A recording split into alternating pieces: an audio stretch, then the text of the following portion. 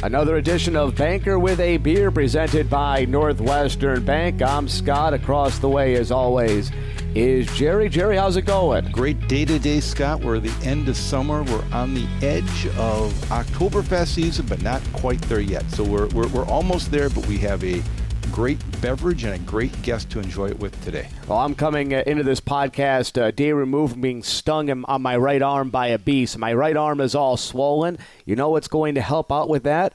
A tasty beverage. So why don't you introduce us to the beverage, and then we'll bring on the guest. Well, at the request of our guest, we're having an amber lager today, and we haven't had many ambers, so I'm excited about having this one, and I'm trying one that I've never had before. So this is called Amber Springs, or the Abita, I guess, or Abita is amber lager, and it's from, I'll say, Abita Springs, Louisiana. So I will open the beer up in a moment. But we also have a great guest, and we have Susan Becker. She's the executive director of Feed My People, a wonderful organization in our community that does fantastic things, and she likes good beer. So we have a great combination, a great guest with a great beverage. So I'll open the beer, and you can bring Suzanne on board. That sounds good. And I know you've been with Feed My People for a while, but fairly new to the current position. Why don't you tell us a little bit about what led you to Feed My People and how long overall you've been there? You know, I always say you never know where your path is going to go. And so I worked for many years. And I'm a proud Blue Gold, graduated from UWC, moved to Twin Cities for about 10 years and came back, worked in business for many years. My company got purchased, so I went to work for a food pantry in town just for something different, knew almost nothing about this world. And was recruited then to bring some of my skills to Feed My People. So I've been there just about 11 years. I'm going into my second year as the executive director. So, what has been some of the most fulfilling parts of what you've done in the decade? Oh, you know, we have such we could just talk about that all day. We have such an amazing community that really embraces, quality of life for all. And I'm just, every day I'm amazed by the people who go out of their way, who are passionate about improving life. And that includes my amazing staff, people that just are so committed. And then, of course, it's just a wonderful thing to be able to feel like together as a team, as a community, we're making a difference for folks. So even on a tough day and I'm driving home, I always feel like, we hopefully made a difference today. So, Scott and Suzanne?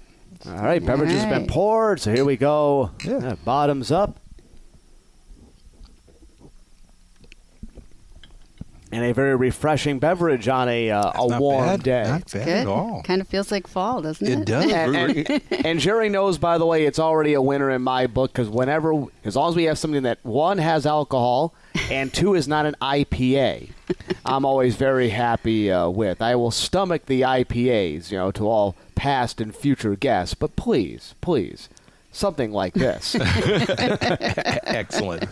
Well, let's move on to our conversation. And first of all, Suzanne, for those listening to the show who maybe don't Feed My People food bank, do you make deposits and withdrawals and cash check? What's a food bank?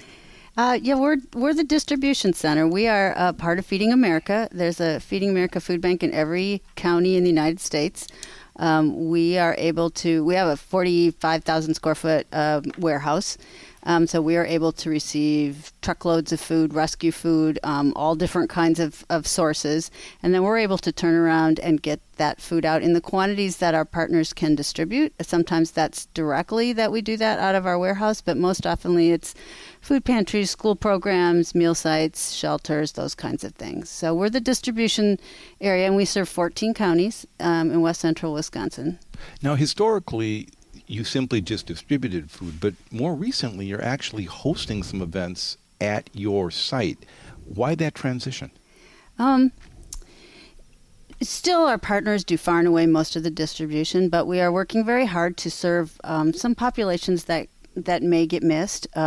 Seniors, working families, teenagers, those who are unhoused. And we found that using, we call mobile pop-up pantries, we also have a weekend kids meal program, a lot of youth programs, is a way for us to to get into those gaps for folks until we can maybe get a permanent partnership somewhere. Also helps us stay in touch with folks and really understand where the needs are, where we need to improve, what kind of food we need to make sure that we source. It's it's a tool, and it's also just a way to keep us connected. And we're able to really quickly during the pandemic, we were able to, when schools shut down the very next week, we were able to do a mobile distribution down at Lakeshore School in the parking lot, bring our reefer truck in, and distribute right out of the truck for folks. So we're able to pivot very quickly when there's a need. I know the bank in general and myself personally have been honored and humbled to be able to help out with some of these food pantries, the pop-up ones. And it's amazing. I mean, before we even begin, there might be 50, 80, 100 cars in line queued up waiting for the distribution to begin. I mean, it's, if you ever are wondering, is there a need for food in this community, just attend one of these pop-up pantries, and you will be amazed of just the food, and the people are so grateful, and it's a wonderful service. But it's also just for those of us who might be a little bit more isolated about the poverty that does exist in our community, this brings it right to the forefront. And we've recently started a mobile distribution out of the warehouse on Monday evenings, and we did that because evening resources are limited, or if at all. And if you're a working family, we know there's a lot of working families right now that are, you know what, they're on the cusp, and if we're able to keep them out of crisis mode, that's good for all of us. And so we didn't know for sure how it would go, but it's every other Monday, and we're serving about 150 households. Many people came straight from work, kids in their back seat, that just need a little bit of extra help. And so the faces of those that are at risk for hunger, they look just like you and I, and that's something that not everybody understands, but it's true. And by the way, we were grateful to have you and your whole crew at the pop-up pantry. When you ask what inspires me, that's good community support. I think that leads into kind of the question I was going to have is who can benefit from the food pantry? I know, having heard conversations you've had in the past and other people at the food pantry, as you just said, some people these people have jobs. They have a roof over their head. There's probably a lot of people in the area that could benefit, but don't think, well, I'm not that hard off. I can't. Yeah, they don't want to help me. So who does this benefit? Who can benefit from the food bank, the food pantry? Well, anybody who's in need of some extra groceries, anybody that this would give a helping hand to, is welcome to come. We do not ask for income requirements. We believe that it's hard to come to a food pantry. It's hard to come to a distribution. And so more often I'm worried about the people who just aren't coming for those reasons. And keep in mind, the vast majority of the food we have is rescued food. This isn't government-funded food or anything like that. It's rescued food that would maybe go into a landfill otherwise. So if you need the food, you need to come. Give us a call. If you're somewhere in our 14 counties, you're not sure where to go, just give us a call and we'll connect you. But by rescued food, this is still, perfectly good right. food, yes. So this isn't like food that is beyond its expiration date or anything like that, though. No, It's no. It's no. correct. Yeah. And so what is, from your perspective, Suzanne, kind of what's the status of food security in western Wisconsin? I mean, you probably more so than anybody is an expert on kind of where we're at now and what the trends are. And when we guess trends over the last few years, we get it wrong most often. Right. I think people are looking. Again, we're trying to get specific populations. We're trying to make sure that our kids have what they need when they go back to school, and that seniors have quality of life. And we understand that unhoused folks, I can't hand somebody like that a box of mac and cheese. We need to have appropriate food. And one thing I'm very excited about is, pre-pandemic, we were trying to understand the relationship of health to your diet. I mean, I think we're all like that, right? I mean, I'm forever saying we need to have a better diet. But that's hard when you're low income. Fresh fruits and vegetables are expensive. Meat's expensive. And so with the pandemic, though, that all had to be put on hold because we had to pack boxes and all of that. We're getting back to that, trying to weave health into what we do, trying to raise the nutritional value of our warehouse. And that really means fresh produce. And traditionally, we get that produce. This is a wonderful program. We work with other food banks and get loads that we split. They come from California or Texas and whatever, but that's expensive because we have to do transportation. And sometimes the food, it's been around for a while and it's not great by the time it gets to someone's table. So we've just started a farm to food bank program where we're working with regional and local farmers and suppliers, and it's been fantastic. We were able to use a little bit of grant money to actually go out to some orchards and farms and say, we'll buy your apples. We're not just asking for all donations. We want to make this good for you too. And then in return, they're giving us what they have left at the end of the year and their seconds. And the potato farmer is going to plant a winter crop for us. And wow, what a blessing. Keeps dollars in our local economy, shortens that supply chain, goes from the field to the food bank, and ultimately, of course, is helping folks get a variety of fresh produce. Super excited about that program. So where do you get your funding from? I mean, is this a government program? Are there donors? I know some of the background, but I'm asking more of a rhetorical question because, people wonder, where does this food come from? You've got bills to pay, you've got lights, heat, everything else. Kind of basically, how does the system work? Community donations. We write a lot of grants, businesses, individuals. We have a wonderful we have a wonderful community, and we continue to try to get out and tell our story and tell the story of those facing food insecurity, and the community's always been there for us. So by far and away, that's where our funding comes from. We're not government funded, but we do get quite a few grants, though, and that's a very important part too.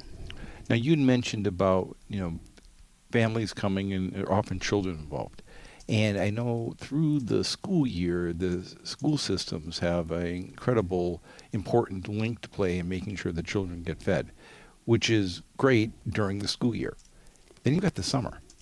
What does the food bank do? Because I know you run programs to help meet the needs of these children and these young families during the summer months. How does that work out? Yeah, that's, it's a challenge because we don't know where those kids are. We're very excited. This summer we worked, we kind of piloted Y on the Fly, it was called, with the YMCA.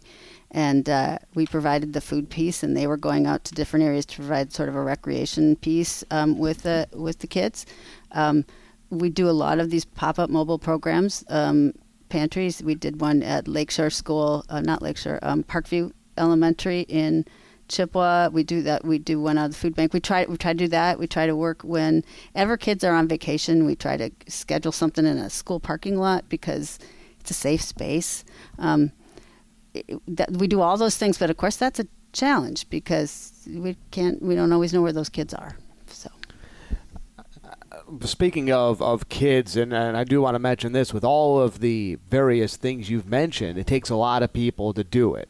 So how do people volunteer? I want to jump right to that. How do people volunteer? I know you get a lot of student groups, a lot of young volunteers, but also people in their 20s, 30s, 40s, 50s on up that volunteer. Yeah, it's such an important part of what we do. And since the pandemic, the volunteers were a little slow to come back, and I think that's been for a lot of nonprofits. But we have volunteers who do just about everything. They drive our trucks. They help distribute, like Jerry's crew did. We have that sit in our front office. We have board members. We're always looking for good, strong board members. They pack food. We have all kinds of volunteers. We have somebody who comes in and does the sweeper thing every week, and honestly, they're retired folks, their families, a lot of youth groups across the board, and we do invite anybody who wants to volunteer. It's a wonderful experience, and honestly, working at one of our mobile distributions is really a meaningful experience. So they just need to give us a call. We'll connect you up with something that works. And I'm sure there's been stories too of people that have maybe came to you initially in need of donations, and they've turned around, they've sort of paid it back by little elbow grease, haven't they? That's true. That happens more often than you think. It really does.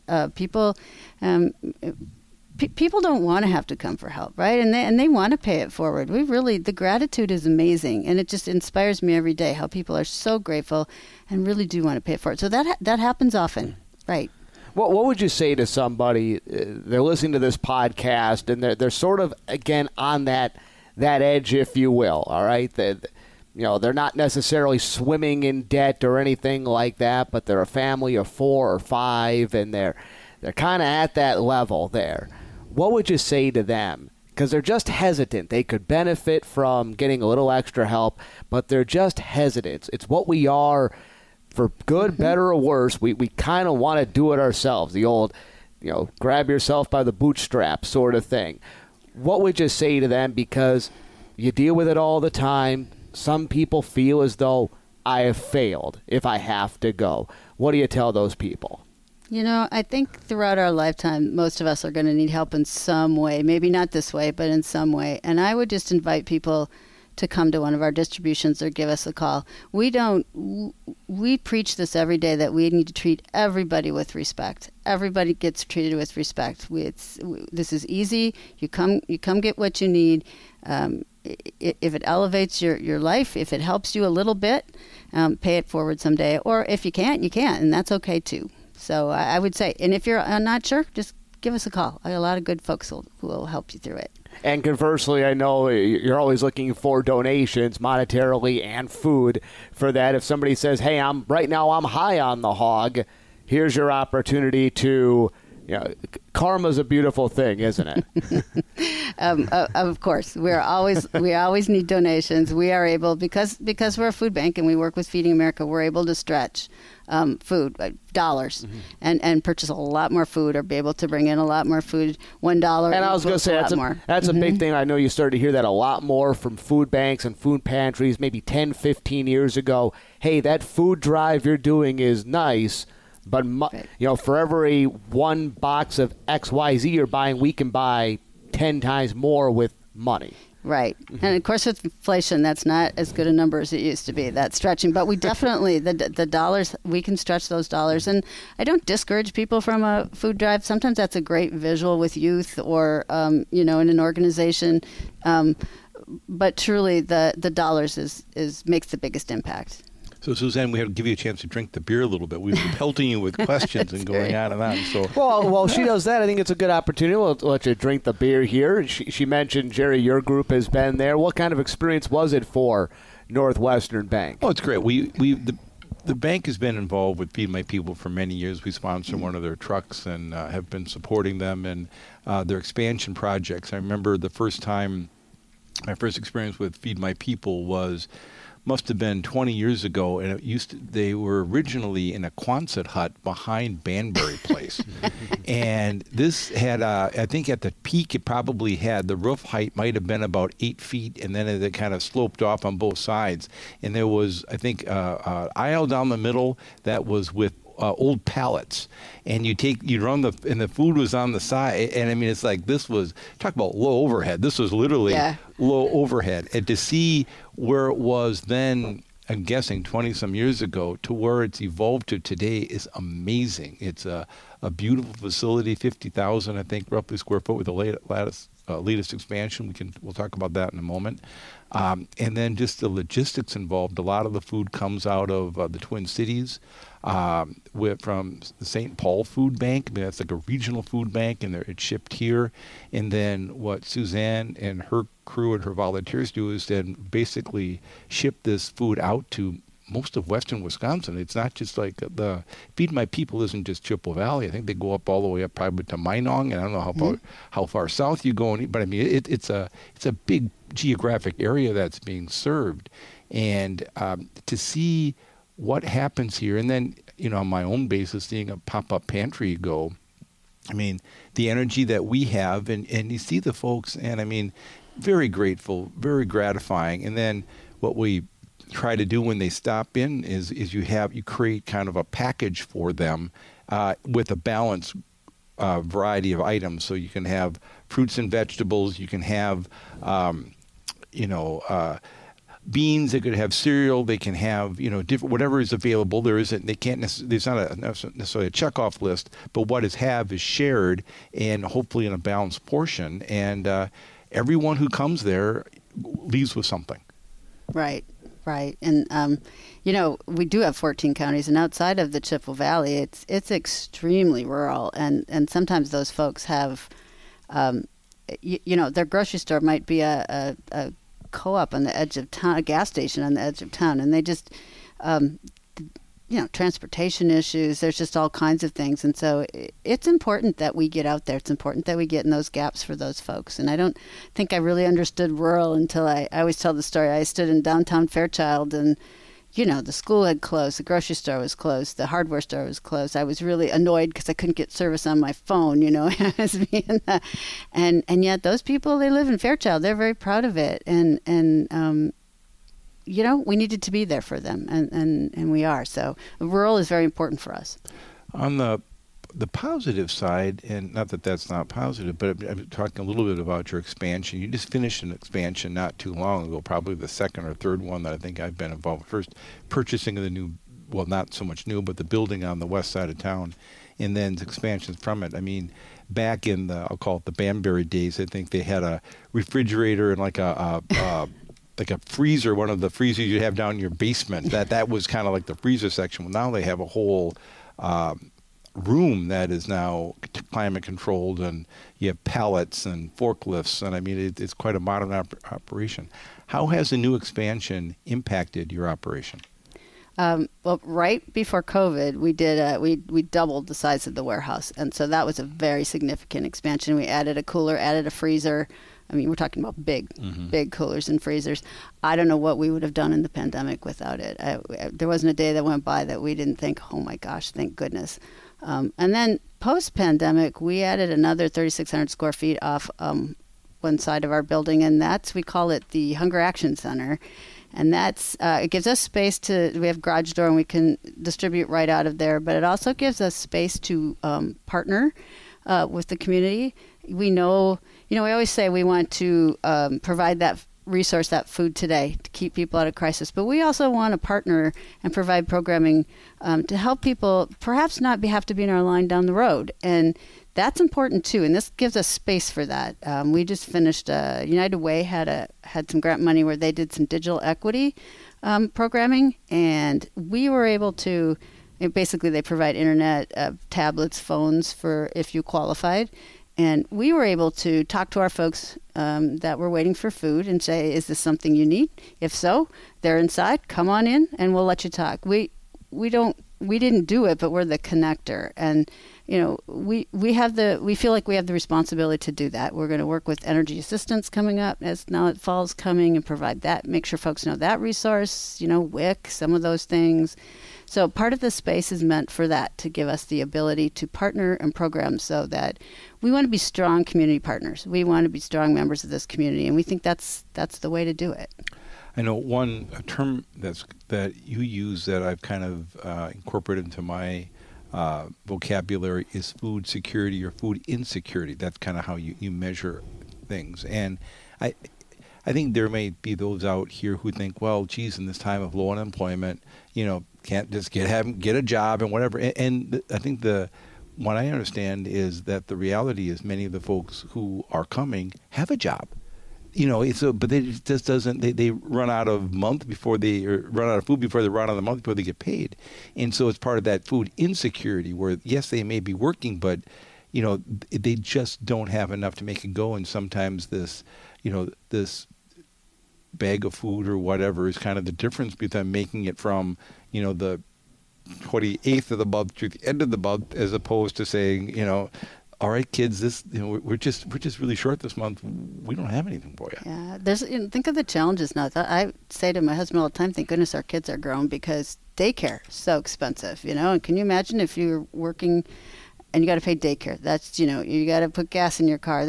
Expenses are high right now, and food is the thing that we can do. And if we're able to provide some of that food, they can take those dollars, their limited budgets, and put them someplace else. Help them pay the daycare, help them pay the health insurance, help them, put gas in their car, help them stay in the workforce. So, it's the piece we can do. And so, that's what we do. What do you see the future holding up? I mean, I know you came out of the pandemic where we and everyone else was doing things on the fly and did some amazing things with some limited resources and were very creative. But it's unfortunate, but your organization just seems to need to get bigger all the time. Do you see that changing? I've learned not to predict the future, right? What's happened. I think I think that there's a lot of issues that create food insecurity, and many of that's out of our control. I think that we're always going to have this issue. We hope to bring it down. We also hope to like I said, increase appropriate food for different populations, weave in health, make sure that kids have kid-friendly food and seniors have food that's appropriate for them, low salt or whatever that their diets require. If you're diabetic, can you imagine being diabetic and low income? I mean,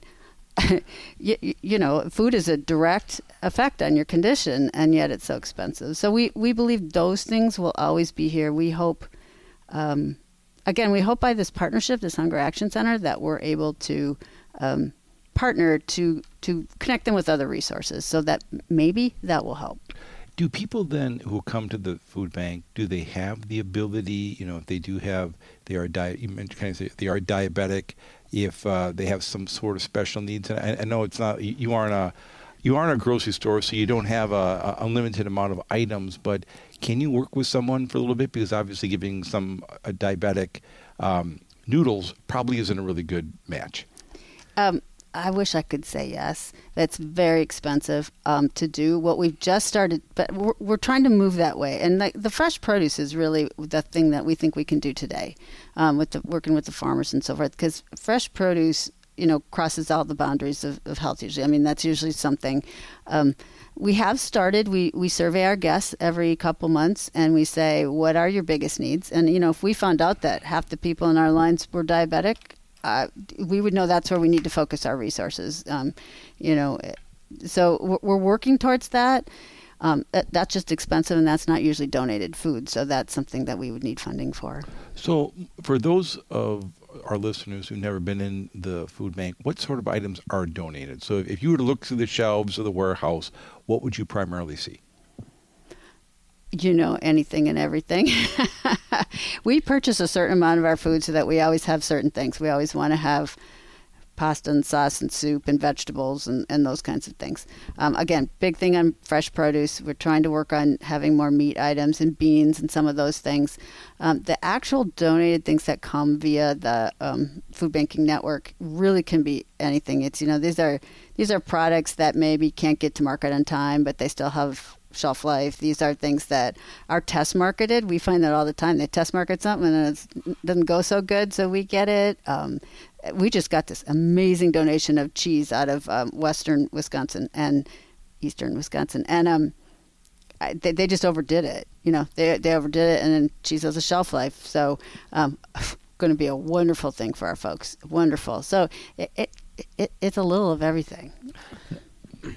Oh, Jerry, go ahead. Well, I know one thing like the bank does to kind of supplement too, and so every year the bank usually will purchase one of the animals at the fair, and so what's been our tradition now is that we'll have it processed and then donate it to the food bank, and it's just our way of saying, well, we know it's an area of need in our community. It'll always be there, and I like to think that there's a bit of gratitude and support for having people have fresh meat that is top of the line. It is. Meat is such a hard thing because it's so expensive and isn't usually donated. Yes, and we got that in not too long ago. I think it came in, pounds of hamburger and some other things, and that's a wonderful thing. So absolutely, thank you for that. Before we let you go, what do you like to do when you're away from the office?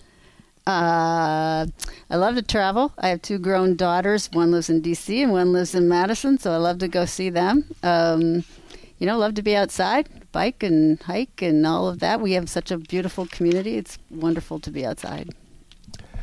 Well, thank you for listening to Scott and I talk with Suzanne over a beer today. If you like what you've heard, please give Bank with a Beer a 5-star rating and a review on Apple Podcasts.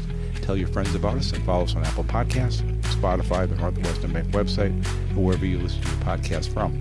Northwestern Bank, Bank with the Beer is sponsored by Northwestern Bank, building stronger communities where people matter.